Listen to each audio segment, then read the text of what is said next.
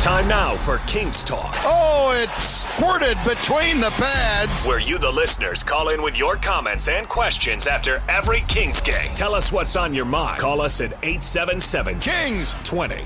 That's 877-KINGS-20. We'll also take a look at the stars of the game highlights, and the out-of-town scoreboard. It's time for Kings Talk, right here on the LA Kings iHeart Audio Network. Welcome back, Kings fans. I am Jesse Cohen. You're listening to Kings Talk, coming to you live from Kings headquarters at Toyota Sports Performance Center in El Segundo, California. Final score from Little Caesars Arena in Detroit, your LA Kings 3, the Red Wings 5. We're taking your questions and comments about the game, the team, and anything else on your mind. Call 877-KINGS-20. That's 877-KINGS-20. We'll start off by taking a look at the 3 stars of the game.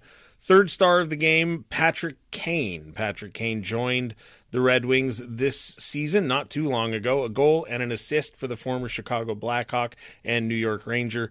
2 points plus 1 in 18 minutes, 23 seconds of ice time. Your number 3 star, Patrick Kane. From your LA Kings, the second star of the game with 2 power play goals, Quentin Byfield. And we talked to Zach Dooley in the first period about the presence and awareness that it required for Quentin Byfield to be able to follow the play as it was unraveling on that first goal. Gets his second one in the third period, also on the power play goal. At the start of the season, I was calling for a 20-goal, 60-point season out of Quentin Byfield. He is on pace to eclipse both of those numbers, so a strong season from Quentin Byfield continues. And, of course, unfortunately, the number 1 star of the game from the Detroit Red Wings, Dylan Larkin. He scored early to make it 1-0 Detroit. He had another goal later in the game. So that's 2 goals from Dylan Larkin, a +1 in 19 minutes and 42 seconds of ice time. He also scored the first goal for Detroit in the second period. So big night from Dylan Larkin. He is your number 1 star of the game. This is going to be a cliche line. I think it was Lee Hacksaw Hamilton that used to use it all the time, if I remember my younger days of listening to sports talk radio. This is your show, Kings fans, so I want to hear from you. 877-KINGS-20, 877-KINGS-20. The Kings' winless streak extends to 8 now, and I saw a number of people saying this on Twitter, and I will now say it here. In previous games, a argument could be made that at least the games were close, at least the Kings were keeping it tight. That is not the case in this game. They opened up, or allowed Detroit to open up, a 5-1 lead, and then fought back to make it 5-3, but couldn't score after the 6-minute mark in that third period. Will from Granada Hills, how are you doing tonight, Will? I'm doing great, Jesse. Well, it could be better. Yeah, well, hockey notwithstanding, how are you doing tonight, Will? Fantastic. Good to hear. Yeah, I just wanted to say, I'm looking at, I know you've been trying to put a positive spin on this downturn we've been having by saying, we've been getting these points by taking the games to overtime.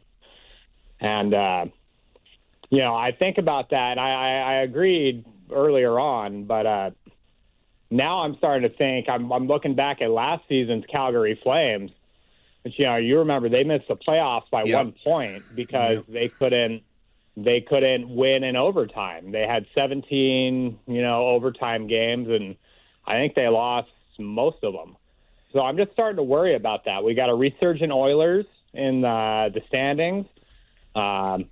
Vegas has started to drop off, but we are not able to capitalize and move up. Well, Will, I am not going to offer you any platitudes or positivity right now. Seattle is 1 point behind the Kings at the moment with 47 points. The Kings have 48 points.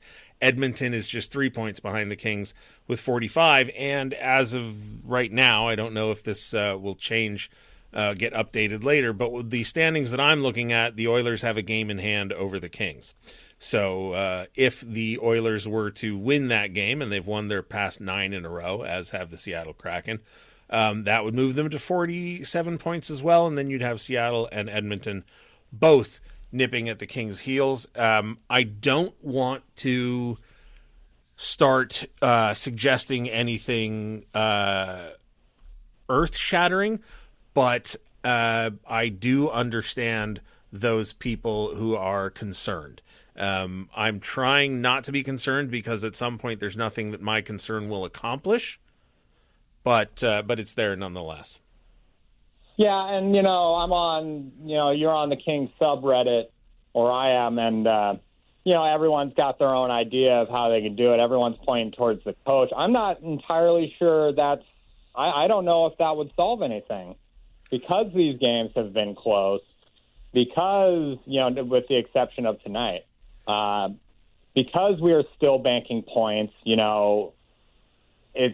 we're in a rut, but I don't know what to do to get it. I really like their play in the third period, and I just wish I saw more third period play like that throughout this entire downturn. I mean, we wouldn't be having this conversation then. I think when conversations about coaching are brought up, I think two things have to be taken into consideration. One, the cliche, has the coach lost the room? And I would argue the third period of the game we just watched proves to you that that is not the case, right? Daryl Sutter was fired in 2000 at the end of the 2016-17 season, and I scratched my head at the time because I thought that team was playing as hard for them, or playing as hard for him as they ever had. Meanwhile, when Terry Murray was fired back in 2011, I guess it was, I didn't scratch my head because that looked like a team that was no longer interested in playing for that coach. Or when John Stevens was let go in 2018, that appeared to be a coach who could no longer influence the play of his team. I think Todd McClellan is still very clearly getting a strong effort out of his guys. The second issue is you have to have a solution. Right? If I don't like my car and doesn't look as great as it is, and, maybe the tires are a little bald and, the paint is chipping and the air conditioning's broken. Well, if I don't have another car, I'm not getting rid of my car. That's a terrible analogy, and I apologize. I think people are looking at, what happened last season in Vancouver with Boudreau and how Vancouver is doing this year, and, what the Oilers did when they were in their slump, and, how they have performed since letting their coach go.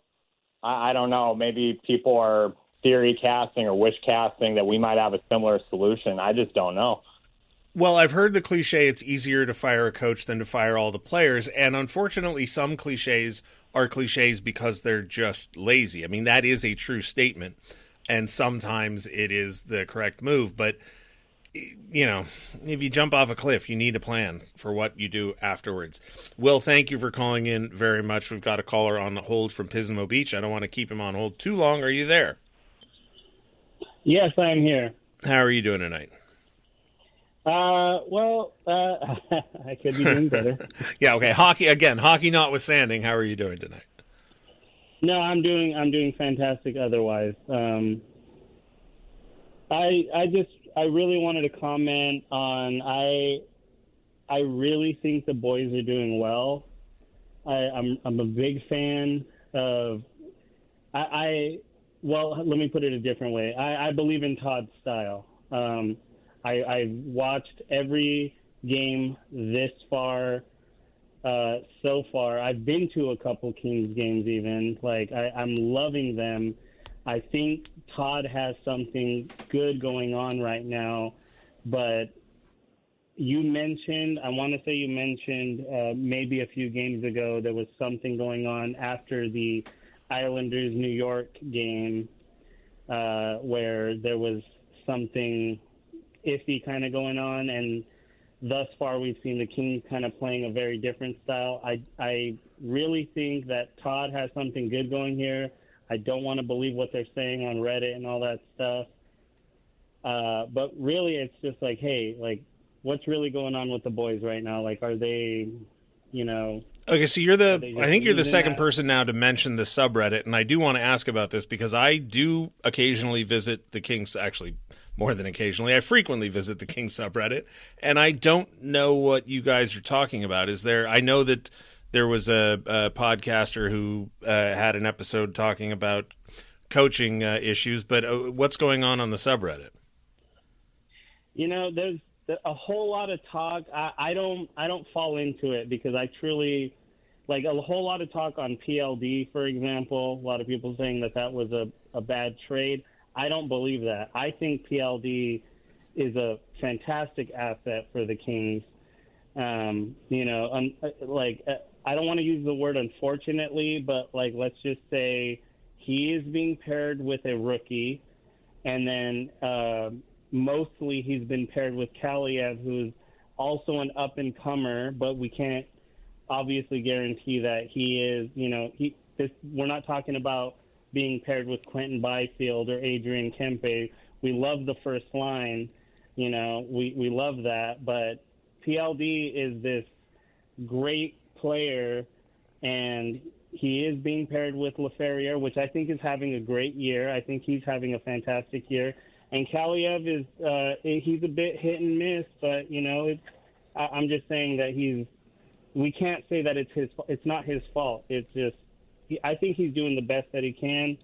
But really, what I'm more concerned with is just overall, because what they say on Reddit is just that what the talk is this one player seems to be hurting the Kings. I don't believe that 100%. I do not believe that. What is going on? Why are they not? Well, look, there's a secret. Sorry, I'm going to cut you off there real quick. There's a secret to online discourse that I think not a lot of people realize, and it took me way too long to figure this out. I used to be an internet troll. I thought I was pretty good at it. I was sort of proud of myself for it. And what I have realized over the years, and what I sometimes still need to remind myself of, is that there is an absolute talent to writing for internet, whether it's subreddits, message boards, social media, whatever it is. There are those who are deftly skilled at constructing these sharp, biting, quick attacks or comments that when you dissect them, or if you were to ever meet the person who wrote them, if you were to go back in time and meet 26-year-old me and read some of the things that I was writing and then confront me on them and ask me point blank to defend them or explain them or back them up, I wouldn't have any ability to do it at all. And most of it was totally based out of, I don't want to say ignorance because that sounds too judgmental, but, I was just going for a laugh or going for a quick punch or a reaction.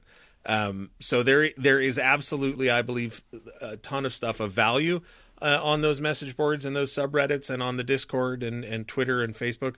But it is difficult sometimes to weed that out. Sorry, I'm going to thank you for calling, and we're going to move on to Hannah from Thousand Oaks. Is this Hannah Davey? Oh, of course it is, Jesse. How you doing, Hannah Davey? I normally say I'm living the dream, but tonight I'm living the nightmare. Sure. Well, all right. They lost the game. It's not a nightmare. I know. I'm not disappointed. I'm just mad. I'm just fair mad. enough. Before I was furious. There's complicated levels to my hockey emotions. Sure. Before I was furious. Now I'm mad, but I'm not quite disappointed yet. Oh, I see. Disappointed is the high is the most intense level. As far as we will go. That's Gotcha. so shameful. Disappointment is shameful. So I'm not quite there yet.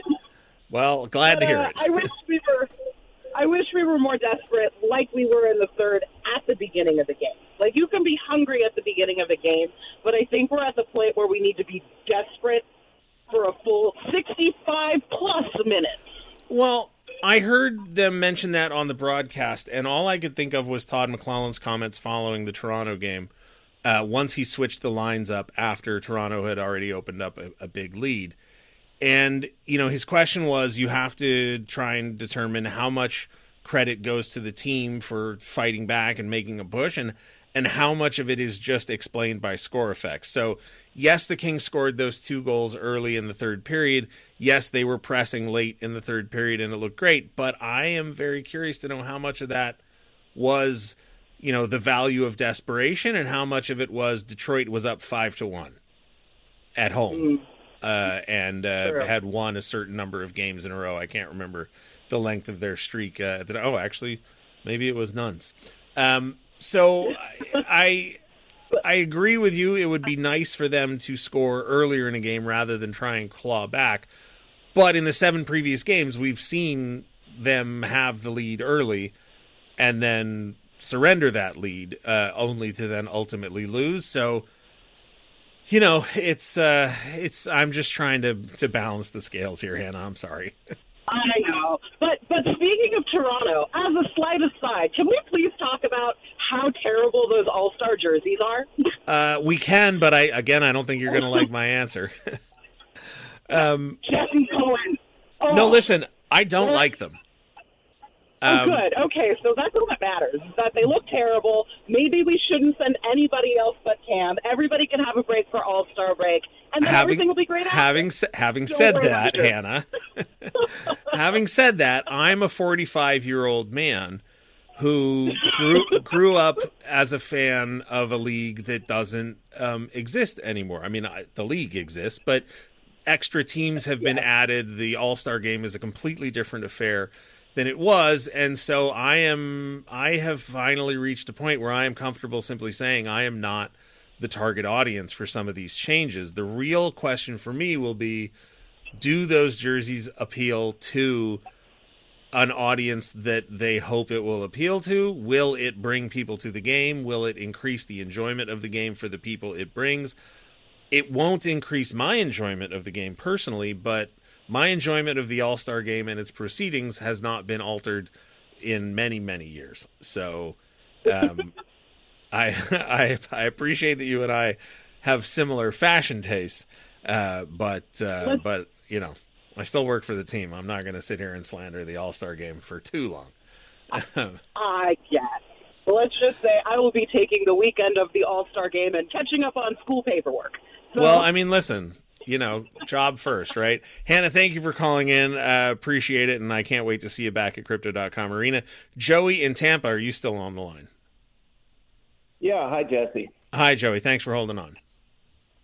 No problem. I want to just compliment you, first of all. I think you're doing a fantastic job with Kings Talk and letting people express their opinions and listening and not, I know you're obviously getting paid by the team, but it's refreshing that, again, you're not trying to shove, different perspectives down people's throats, and we all have our own eyes and we all can do our own analysis. So I just wanted to compliment you on that. And I appreciate that, Joey. Thank you.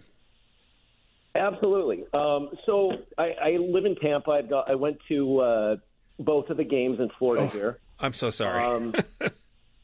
Yeah, it's a little frustrating, but it is what it is. I guess what ticks me off most about it is, obviously, when you have a pattern and you don't change the pattern, then again, who's responsible for that? And it's clear as day, anybody that's watched these games and why they had success on the road early was because of the fact that they would add to the lead. They were still aggressive when they were up.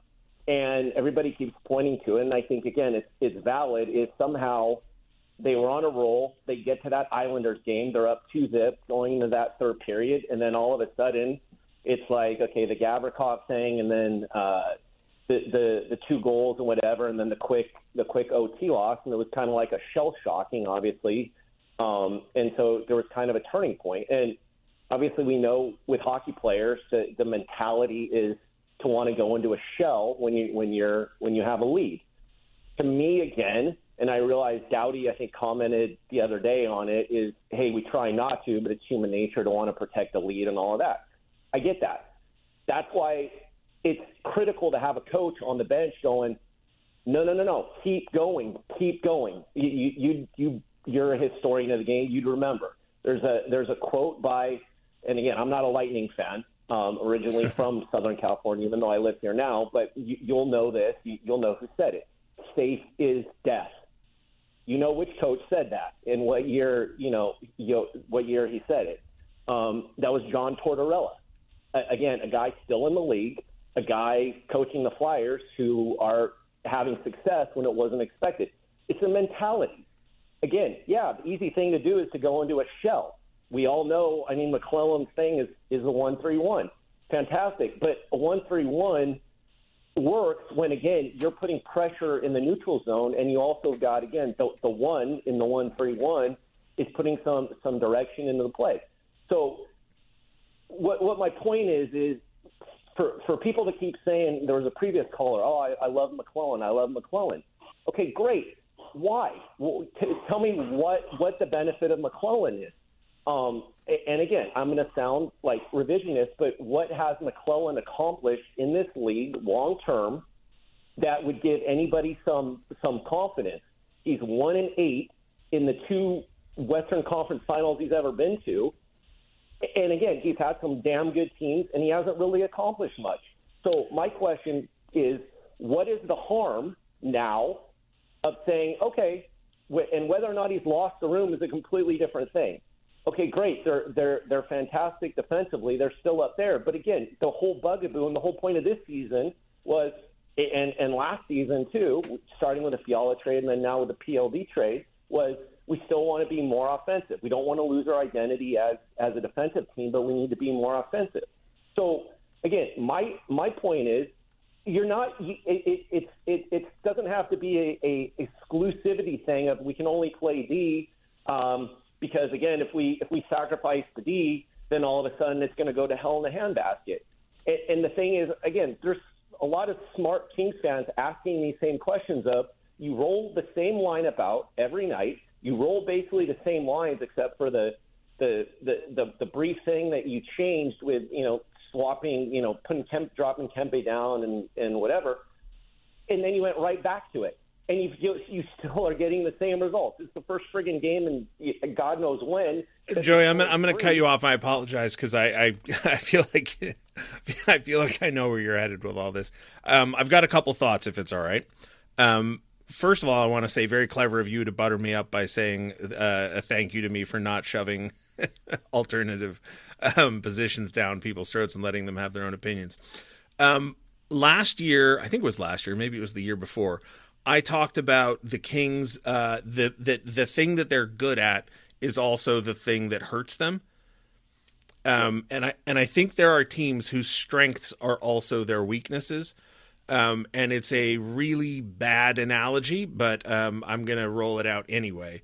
For anybody who's watched Star Wars or is familiar with Star Wars, you have the Death Star, right? Which is this incredible, unstoppable, force, whatever you want to call it, weapon thing. But it has this incredibly exploitable weakness if you know about it and if you're capable of exploiting it. Right. Because the end of that movie is this impossible weapon that shouldn't be able to be defeated easily is in fact defeated very easily. So the thing that was its strength is also its weakness. So the question I often find myself wondering about is, if you have a strength like that, that is so effective when everything is going well, and yet so easily exploited when things are not going well, where is the relative value in that strength versus the weakness? And I don't have an answer for it.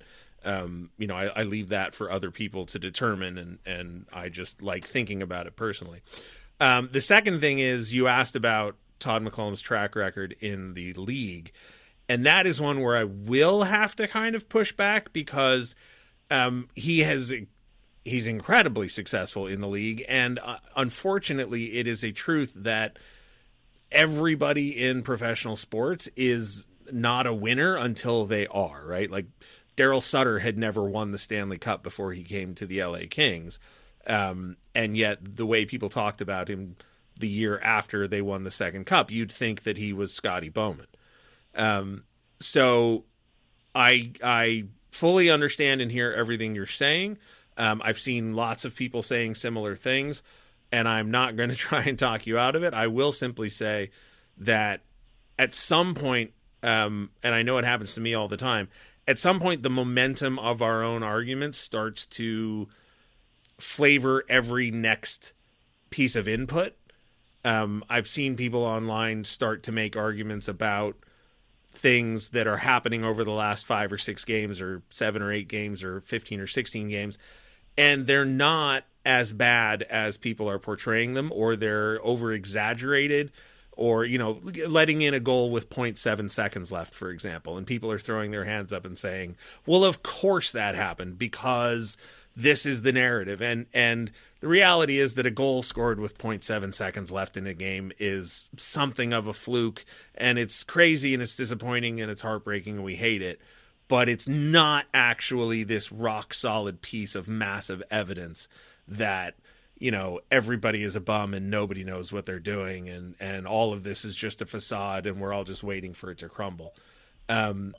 Which, again, I want to toss out there, is a theory that people have. And the reason we like sports is that sometimes there are teams, remember, I think it was Anaheim a few years ago that was well out in first place as deep into the season as January, I think, and fell off. And then there are teams like St. Louis in 2019 that are in last place and managed to come back from behind and win. So, Joey, I hear your passion. I sympathize with your passion. I'm not trying to shove anything down your throat. Although, again, bravo to you for buttering me up to stop me from doing it. But I hope that any of that landed on any level. No, I totally understand what you're saying. I appreciate it. My big thing, again, is any rational person is going to make adjustments. There's so many times you can smash a square peg into a round hole before you basically say, all right, it doesn't fit. Let's try something else. I'm not – the 1-3-1 has a purpose, but it's kind of like your analogy with the Star Wars thing is that, like anything within any sport, at some point they know what your tendencies are. They figure it out. There's 31 other teams in the league that have video, and they're watching. They're going, the Kings are dominating defensively. How the hell do we figure this out? And they figure it out. And that's why, again, you as a coach have to go, okay, they've got this part figured out. Now let's throw another wrinkle in this so they don't figure it out. And that's my thing too with McClellan. The most recent bias I have, which again obviously is what a lot of people are seeing too, is the overtimes.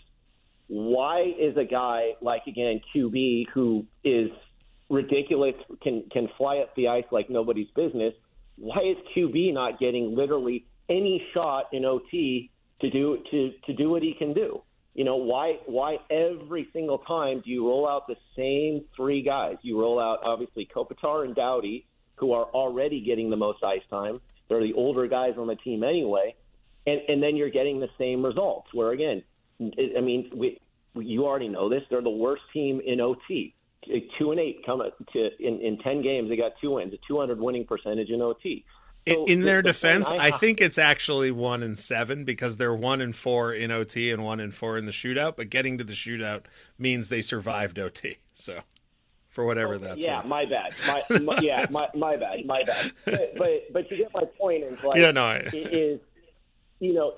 try something new. And at least if you try something new, you can go, okay, we tried it, it didn't work. And that's my whole thing with, again, coaching in general is have some flexibility.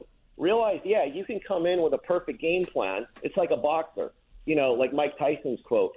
Everything changes once you get punched in the face.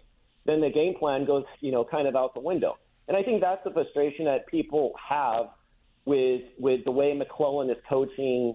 I think especially this year, you got another piece in Dubois, and all right, I'm gonna have to cut you off there, Joey, because we've done 10 minutes on McClellan here. We can't get into another topic. But Joey, I do appreciate you calling in, and like I said, I hear and respect your passion and love for the LA Kings.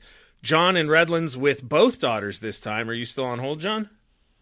Yes, Jesse. Look, we didn't celebrate a win today, but I'm trying something different. I've got both daughters.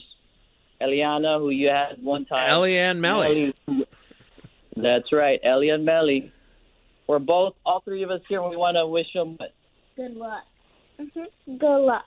Well, thank you, girls. And John, I wanted to I was going to do this on the last Kings Talk because I felt bad that you might have accidentally spoiled a surprise for Melly. So I felt bad about that. So if you want to go ahead and leave your contact info with our board op, I'll go ahead and try and make it up in some small way if I can. Oh, no, it's okay. She knew she was... all right. She was good. So, no, she didn't. Well, kind of. You're lying. Well, listen, John, leave your contact info with the board op, and I'll send a birthday present from the LA Kings anyway. All right. Good luck to them. All right. Thank you, John. Thank you, Ellie. Thank you, Melly. We're going to take a break here. When we come back, we'll dive into some numbers. You're listening to Kings Talk on the LA Kings Audio Network here on iHeartRadio. Now back to Kings Talk, your post-game reaction to LA Kings hockey. Call 877-KINGS-20 on the LA Kings iHeart Audio Network. Welcome back. Welcome back, Kings fans. I am Jesse Cohen. You are listening to Kings Talk, coming to you live from Kings headquarters at Toyota Sports Performance Center in El Segundo, California. The final score from Little Caesars Arena in Detroit, your LA Kings 3, the Red Wings 5. We're taking your questions and comments about the game, the team, and anything else on your mind. Call 877-KINGS-20. That's 877-KINGS-20. And while we're waiting for any calls that might be trickling in right now, I do want to address the idea of social media and modern-day reporting. And maybe this isn't the right platform to do it, but it was on my mind a lot today, and so I did want to talk about it because I try and push the narrative that I am not media and I am not a journalist as much as I can, because I genuinely don't believe I am. And this might wander a little bit all over the place, but bear with me. We live in a market where there is not a ton of media coverage of the LA Kings. We all know that. The Kings have done an excellent job, in my opinion, of trying to fill that void. I have a job. Zach Dooley does excellent work at LA Kings Insider. We have the Rain Check. We have Jared Shaffrin doing his work. The Kings have done yeoman's work over the years trying to provide and make sure that there is coverage for LA Kings fans. If you go to their YouTube channel, you'll see media availabilities from Todd McClellan and the players. You can follow those every day if you want to. If you want to stay as up-to-date on what is happening with the team as possible, you can. All of that is background to say, I grew up with a Jewish education. I don't practice, but there are stories from my childhood that stuck with me, and one of them was about gossip, essentially. And I'll try and tell the story as quickly as I can. I promise I'll try and make it relevant to covering the team. The story goes, there's this town, I don't know, probably in Poland, probably sometime in the 1500s, 1600s, somewhere in that neighborhood. A guy's gossiping, and he tells a story. He tells some gossip about the rabbi of the town that turns out not to be true. He goes to the rabbi, asks for forgiveness, says, "What can I do? I'm so sorry. I've said this thing that isn't true." The rabbi says, "Take a pillow, take it up to the tallest hill in the town, and at dawn or sunset, whatever it is, split the pillow open, spread the feathers to the wind, and let the wind carry the feathers as far as they may." He says, "Okay, fine." He goes and he does that, and then he comes back to the rabbi the next day, and he says, "Okay, I've done this. Are we square? Have I repented? Have I atoned for the gossip?" And the rabbi says, "Now go get me all the feathers." And the point of the story, of course, is that you can't go get all the feathers, and there is no way to properly walk back spreading misinformation, for lack of a better phrase. And so the reason that I stress that I'm not media and I'm not journalism is that I am very aware that the things that I say, even though I still think of myself as a fan and I still think of myself as part of the fan base, I'm aware that the things I say and the way I say them carry added weight in a way that I don't intend them to or don't want them to. So even now I'm feeling a little bit guilty that, maybe I let one of the callers go on too long, because that might imply that I was, sympathetic to the argument that the caller was making. And I'm thinking, shoot, I should have cut that off quicker. I need to be better at that. The reason I bring it up is that there have been some loud comments made within the media that covers the team over the last few days. Some about personnel decisions, some about coaching, some about all sorts of things. And I just want to remind people that we don't live in a world where the strict editorial concerns of the LA Times are guiding these comments, right? The LA Times won't allow LA Times journalists to vote on postseason awards, for example, because the LA Times has such strict journalistic standards, and they don't want their journalists impacting or influencing the stories that they cover. I am very, very careful that if I say something, I believe it to be true. I try and do as much research as I can to make sure that what I'm saying is true. And if I don't know that it's true, I try at least to let you know that I don't know it's true, or that I'm making a guess or positing a theory. And even then, I probably shouldn't do it just based on my own personal standards.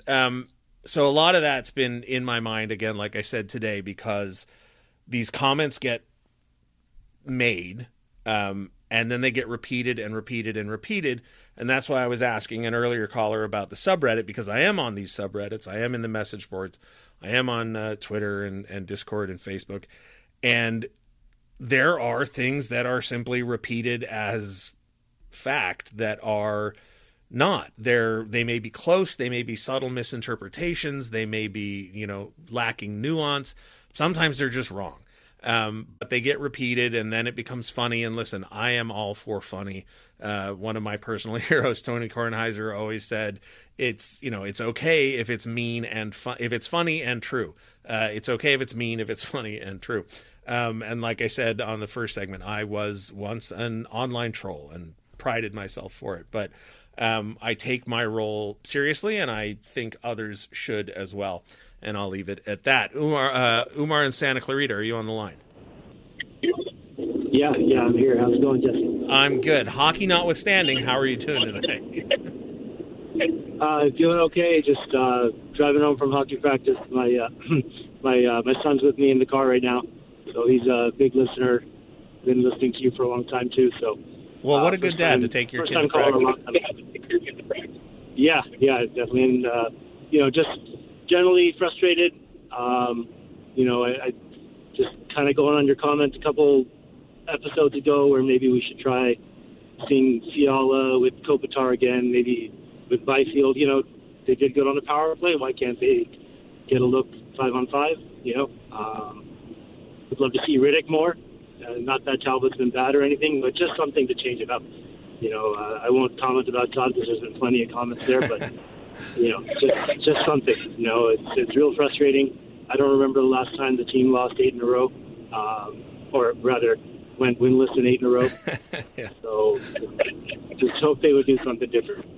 Yeah, look, there's one of my favorite jokes of all time from The Simpsons is an episode where they're flashing back to Ned Flanders' childhood, and his parents are talking to a child psychologist, and they say, "We've tried nothing, and we're all out of ideas." I know that a lot of people are at least curious about why certain things aren't happening, whether it's playing time for Riddick, Byfield in overtime, line combinations, etc. What I am curious about is that given how limited the options are for the team because of the salary cap limitations, which we've known about, since June, given how limited the options are, I do frankly find it curious that we don't see more of them tried. So, you said, why isn't Riddick playing more? Like, I don't have the answer to that. He came in, he played tonight. Now he's getting the same benefit that the forward lines did in that Detroit probably wasn't pressing really hard for that 6th goal, but I thought he looked good in the times that he needed to. The only 4 games he's played in so far, I think, have been against Detroit and San Jose, which is odd. So yeah, I listen, we're all frustrated, and I think the players and the coaching staff would share in that frustration. Todd McClellan talked about it in a clip we played in the pregame, where he said, you'd have to be crazy not to be frustrated. But yeah, I think at this point, a lot of the frustration is stemming from these questions we have of, the power play's not working, so why not change it? This isn't working, so why not change it? And I'm not the coach. I'm not on the hockey ops staff, so I don't have the answers to those questions. But I said it last time. I'll say it again. Fewer things in life make me happier than a dad and his kid enjoying hockey together. So I appreciate you taking your kid to practice. Yeah, thanks. He wants to say hi real quick. Hi, Sure. Jesse. Hi, how are you doing? Good, you? I'm good. What's your name? Rafi. Rafa, what was the last time you guys were at a game? I think it was Montreal. against Montreal. All right, well, tell your dad to leave his name and contact info with the board op, and if he promises to take you to the game, I'll get you guys some tickets to an upcoming game. Oh, wow. Thank you, Jesse. Thank you for calling in. Appreciate it. And good luck on your next game, whenever that is. Chad from Simi Valley, are you still with us, Chad? Yeah. I noticed on Twitter, Russell... That's never a good start to a sentence, by the way. Yeah. Russell pointed out an interesting fact that Jad had more 5-on-5 ice time than Q and PLD, which was confusing, but... Well, let me double-check that, because all due respect to Russ, he has posted some stuff about some stuff in the past that wasn't always necessarily right. Sorry about that, Russ. Let me just double-check. Jared Anderson Dolan, you said even strength? Yeah, 5-on-5. Yeah, Jared Anderson Dolan is listed at 7 minutes, 40 seconds. Byfield, Dubois, Trevor Lewis, Blake Lizotte, and Carl Grundstrom all listed at less than 7 minutes, 40 seconds, but not by a lot for Pierre-Luc Dubois. Yeah. And then Pops did really, really bad in the face-off circle tonight, which was very surprising. Yeah, for those who follow all the King's men and listen to my crazy ramblings wherever they can be found, I am trying really hard not to care about face-offs anymore. So I know that other people do, and I know that it's a talking point. And certainly tonight it was, because 4 for 22 in the face-off circle for Andrei Kopitar is not a great look, but I don't suspect that anybody would say that the reason that they lost 5-3 was as a direct result of those face-offs. So, yeah. As for the time on ice, I had not noticed that, but that is curious. My hunch would be that maybe late in the game they were going with certain players more than others. I know at the end of the first period, didn't mention it to Zach Dooley, but had it on my list of things to talk about. At the end of the first period, all 4 lines were within less than a minute of each other. I don't think any line had played more than 4 minutes at even strength, and I don't think any line had played less than 3 minutes. Moore, Deneau, and Fiala played 8 minutes, 22 seconds. Byfield, Kopitar, and Kempe played 7 minutes, 13 seconds together. Dubois, Dolan. Actually, you know what? This is probably from earlier in the game. Yeah, I need to refresh this. Sorry. Let me refresh that and catch up to those numbers. So let me reset that whole conversation. Anderson Dolan, 12 minutes, 7 seconds. Byfield, 11 minutes, 37 seconds. So that is curious. And Byfield, Kopitar, and Kempe played 10 minutes, 58 seconds. Dubois, Dolan, Laferriere played 10 minutes and 19 seconds. With the special teams, I don't know how that may have affected it. The Kings had an extended power play or penalty kill in the second period there. That might have worked against Byfield getting some regular shifts in with his line mates because they were killing penalties, perhaps. Yeah, I don't have a real clever answer for that, unfortunately, right now, Chad. Yeah, I just saw it and was like, oh, that's interesting. Well, I appreciate you calling in. We are going to take our last break here. When we come back, some final thoughts on the game and more of your calls. You're listening to Kings Talk on the LA Kings Audio Network here on iHeartRadio. Now back to Kings Talk, your post-game reaction to LA Kings hockey. Call 877-KINGS-20 on the LA Kings iHeart Audio Network. Welcome back, Kings fans. I'm Jesse Cohen. You're listening to Kings Talk, coming to you live from Kings headquarters at Toyota Sports Performance Center in El Segundo, California. Final score from Little Caesars Arena in Detroit, your LA Kings 3, the Red Wings 5. We're taking your questions, comments about the game, the team, and anything else on your mind. 877-KINGS-20. That's 877-KINGS-20. And darn it, if the universe didn't provide me a perfect example kind of what I was talking about earlier when I said I try and make sure that when I say something or put something out there that I know that it's true or that it has value. And I apologize to Russell Morgan. I'm going to pick on him a little bit here because the last caller, Chad, who called in, said that he saw a tweet from Russell Morgan. Jared Anderson Dolan, I'm reading the tweet here if I can take my glasses off. Jared Anderson-Dolan, 12 minutes, 7 seconds, had more 5v5 ice time tonight than Quentin Byfield and Pierre-Luc Dubois. Now, Carlin Bathe, haven't done that in years.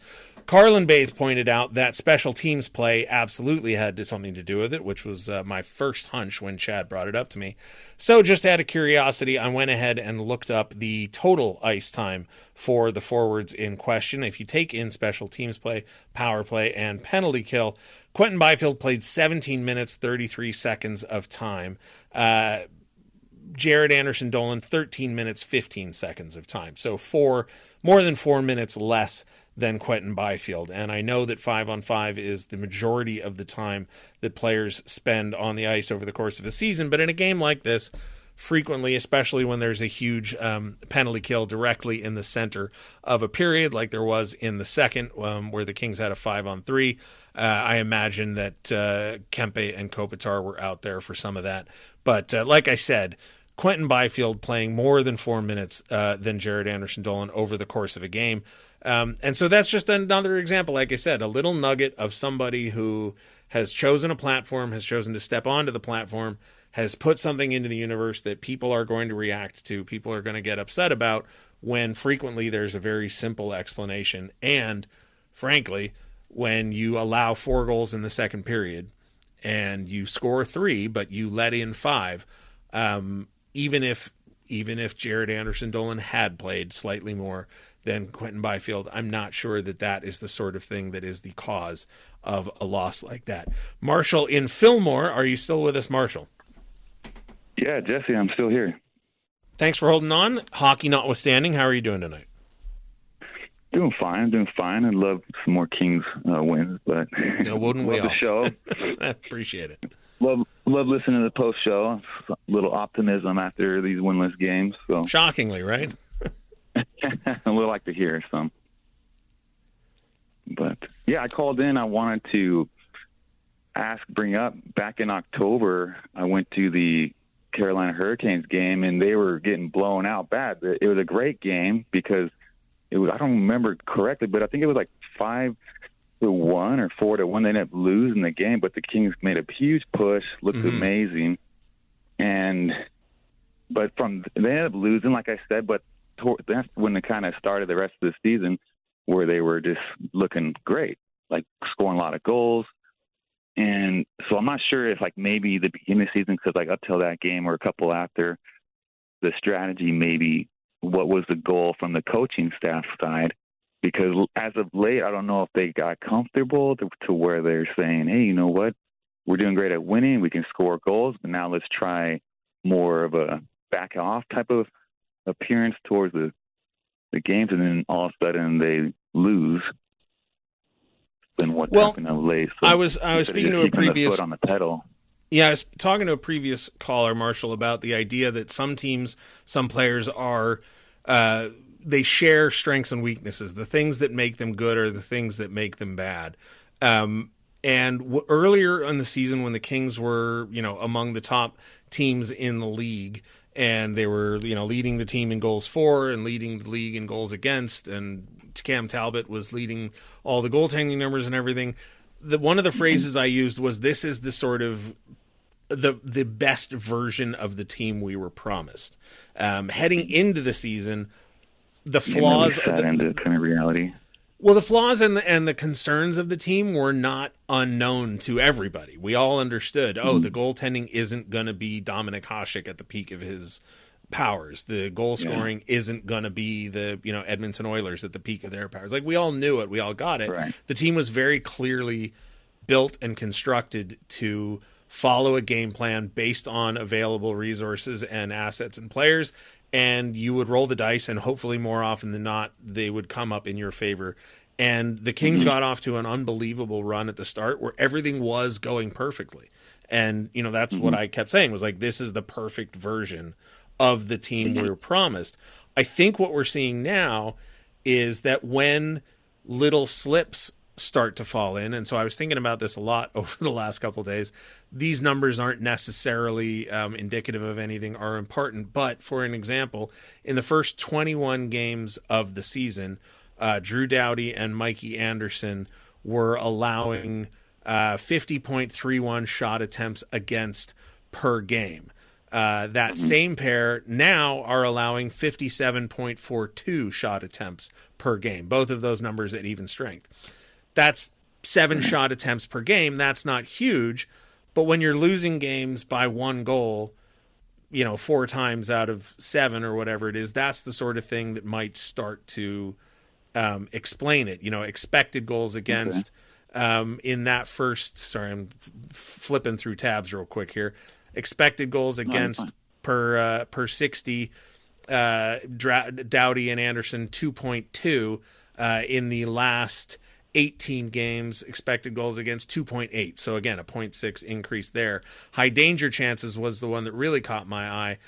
In the first 21 games, your top pair high danger chances against, and again, high danger chances against is particularly important because the team invested the least amount of cap space of the 32 teams in the league on their goaltenders.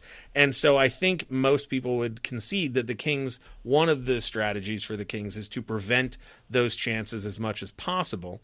In those in that first strong stretch of games, high danger chances against for Doughty and Anderson, 8.29 per 60, which is very good. In the most recent string of games, 13.15 per 60. High danger chances against. That's a huge increase, and it's not necessarily a huge enough increase that we're seeing the Kings getting blown out every night.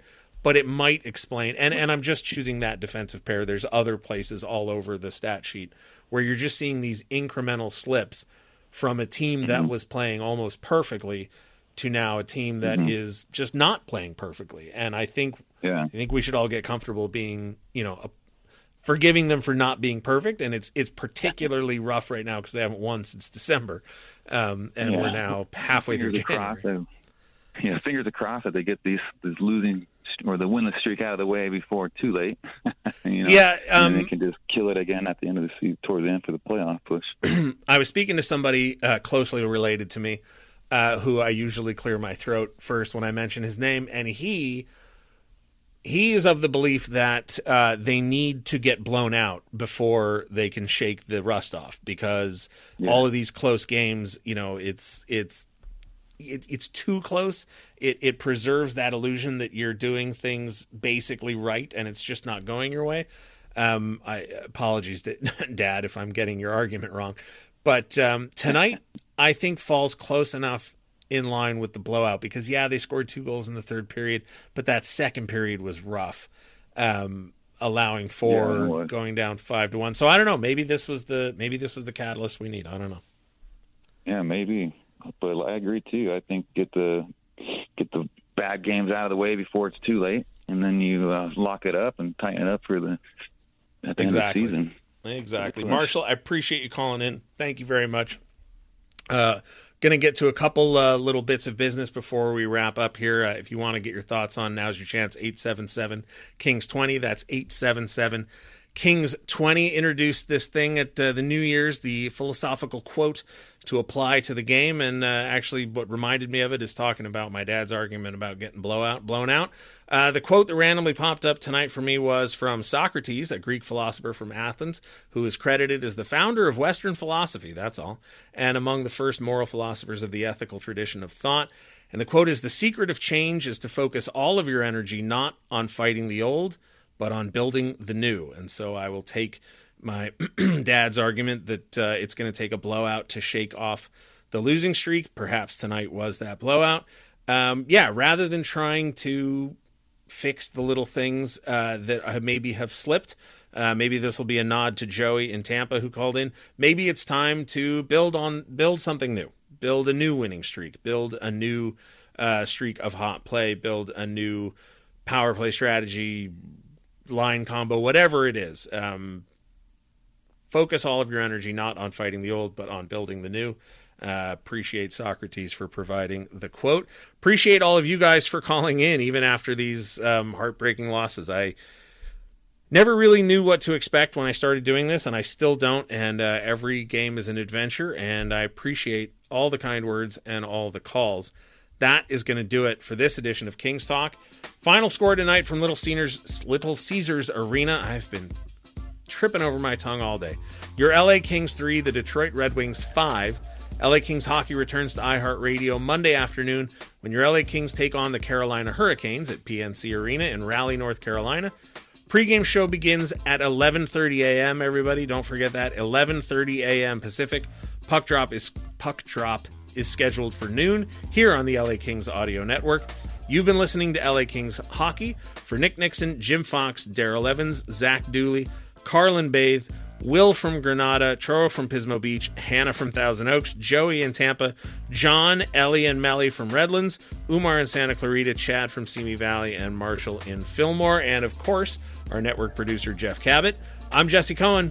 Enjoy the rest of your weekend, Kings fans, and we'll see you on Monday morning.